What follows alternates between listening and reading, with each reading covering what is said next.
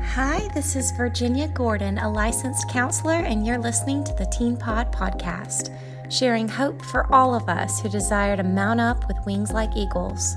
Get comfortable with being uncomfortable. We have the world to change.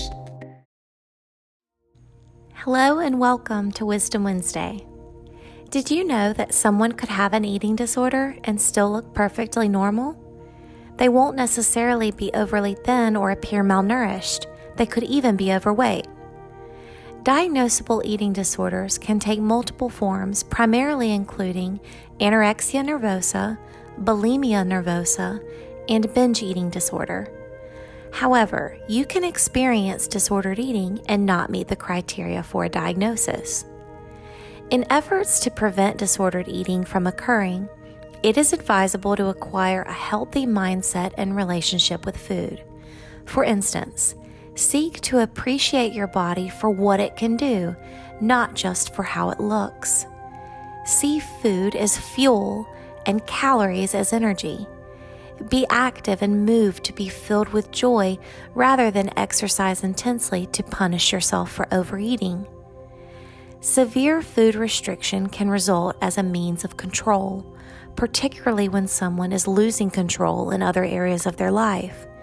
For those who struggle with binge eating, it is the loss of control that furthers the binge and purge cycle. Self-loathing often follows a binge, where shame and despair can literally impact a person's ability to function. It is not uncommon for a client to seek treatment in efforts to manage their depression or anxiety, and later discover they engage in disordered eating.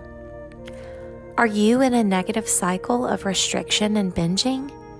Ask yourself these questions.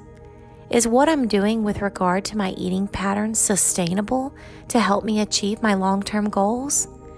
Does the food or the amount of food I eat help me function well in day-to-day living, focus on my work, and get along with others? Do I tend to put myself down and obsess about food when I am around certain people or places? Do insensitive comments from family members tend to send me on a downward spiral?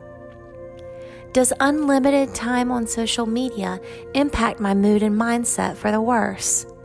Do I tend to be more insecure and jealous when I soak up my free time scrolling through a newsfeed? Eating disordered behaviors are often unhealthy coping responses for escaping uncomfortable emotions.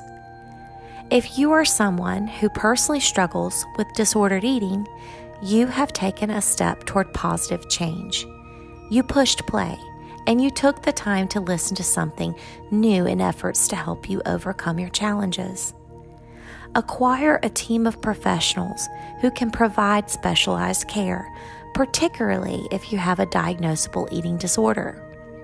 It is recommended to be linked with a primary care provider, a registered dietitian, a licensed counselor, and a psychiatrist if referred.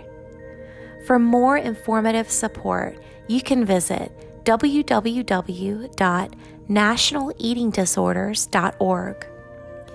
With an added layer of insight, I hope this message furthers your compassion toward everyone, including yourself. Have a wonderful Wisdom Wednesday.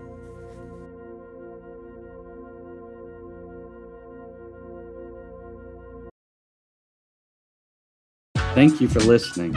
To hear more inspiration, visit myteenpod.com. If you like today's message, please bless someone else and share it with a friend.